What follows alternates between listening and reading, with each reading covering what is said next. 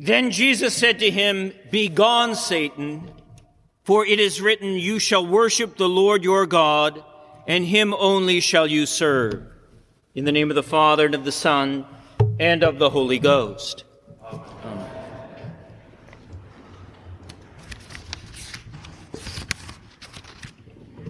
One of the things we learn in these temptations of Christ is the thorough nature of the devil's work. In just 3 temptations, he covers the multitude of temptations. The subtleties of all the lesser temptations seem to be covered by the completeness of just these 3. Why wouldn't this be so? Because when we go back to the story of creation in Genesis and are introduced to the devil, we learn how clever the devil is. In the case of the beginning of creation, the devil comes to us as a serpent. Remember that the story warns us, now the serpent was more subtle than any other wild creature that the Lord God had made. Well, it makes sense that the devil, when he tempts Jesus after Jesus' baptism, that he would be economical in his work and cover the many temptations by using 3 big temptations. No one is as wicked and crafty as the devil, and the devil must know that in this case, he only has 40 days. He goes after the big temptations of lust, mistrust, and power. And you see, under those big 3, all of the other little temptations are covered. The sins of the flesh and of the senses are easily covered in the temptation of turning the stones into bread. Think of the temptation as representative of all the sins that have anything to do with gratifying bodily desires. And notice that the devil attacks Jesus in his already weakened state. The Bible says, "And Jesus fasted 40 days and 40 nights, and afterward he was hungry. And the tempter came and said to him, 'If you are the Son of God, command these stones to become loaves of bread.'" Jesus is hungry because he's been fasting, and the devil tempts him with bread. This shows us that the devil will come after us even when we're down. It won't matter. He will still attack us even in our weakened state. Or maybe he's smart enough to know that he should come after us when we're down. There's absolutely no mercy when you're dealing with the devil. Well, the devil then tempts Jesus to mistrust God. How many times would we like to trust what we can do rather than what God can do? Again, the Bible says, "If you are the Son of God, throw yourself down. For it is written, he will give his angels charge of you, and on their hands they will bear you up, lest you strike your foot against a stone." You see, it's so hard for us to trust God, especially in the face of temptation. Well, then the final temptation is the lust for power and control.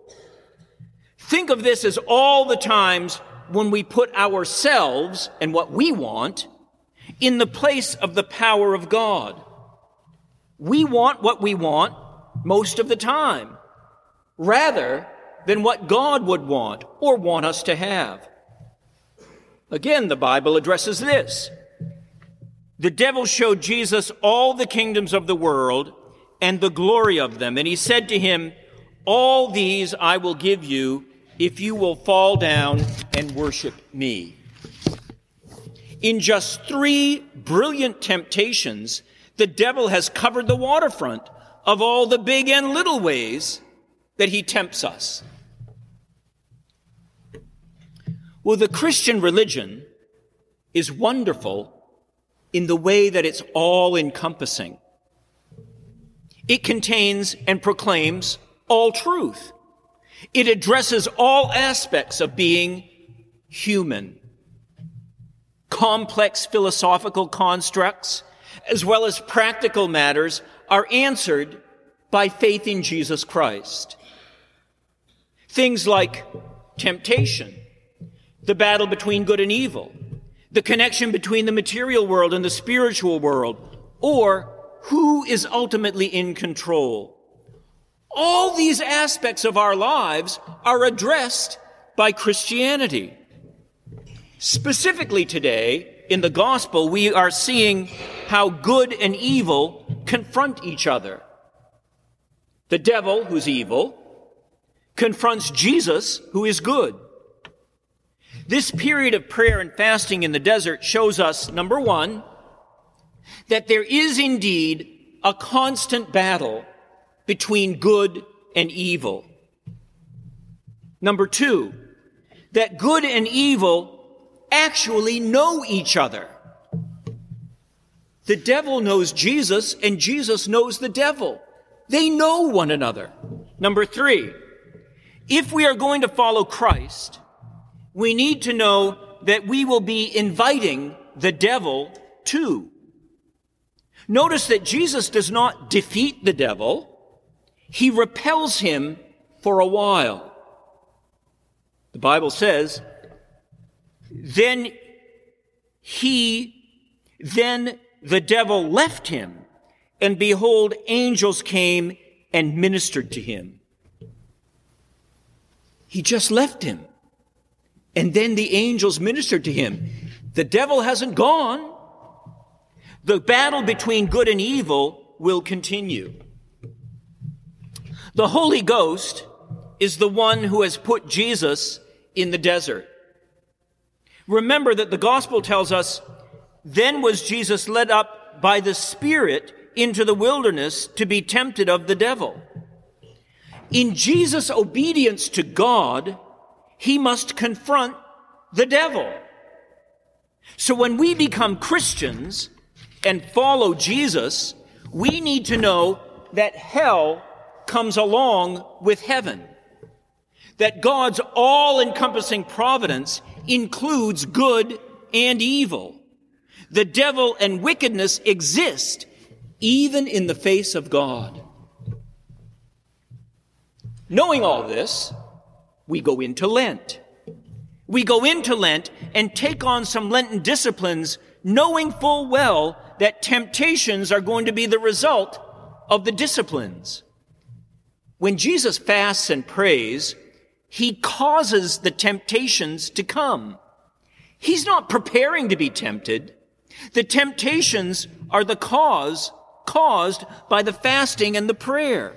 The fasting and prayer bring on the devil. It will be the same for us. Doing what Jesus did brings us closer to him. So we should do what Jesus did.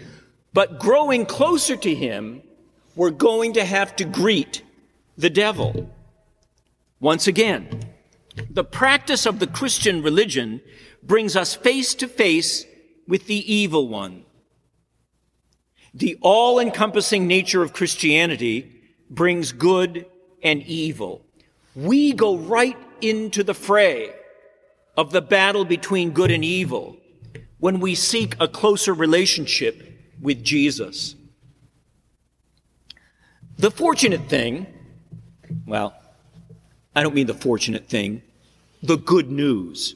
The good news is that when we're confronted with all the temptations as Christians, Jesus is with us. We are on the side of the one who knows temptation, but still never sinned. We go into the battle with the one who repels the devil. Jesus was in every way tempted, but did not sin. The Holy One is still in every way part of the battle, but never loses the battle. Christ's divinity remains. God may allow the evil one to exist, but never allows the devil to have his way. We have the special privilege of relying on God's ultimate power, his authority, the goodness of his grace. God in Christ will aid us through all temptations, whether the temptations are brought on by ourselves or they may be inflicted on us by the world. So don't be afraid to enter Lent. Don't be afraid to enter the battle that's waged when the devil tempts us. Prayer and fasting may be the tools that caused the temptations, but they're the very same tools that Jesus used in the temptations. He conquered, repelled the devil by those same tools.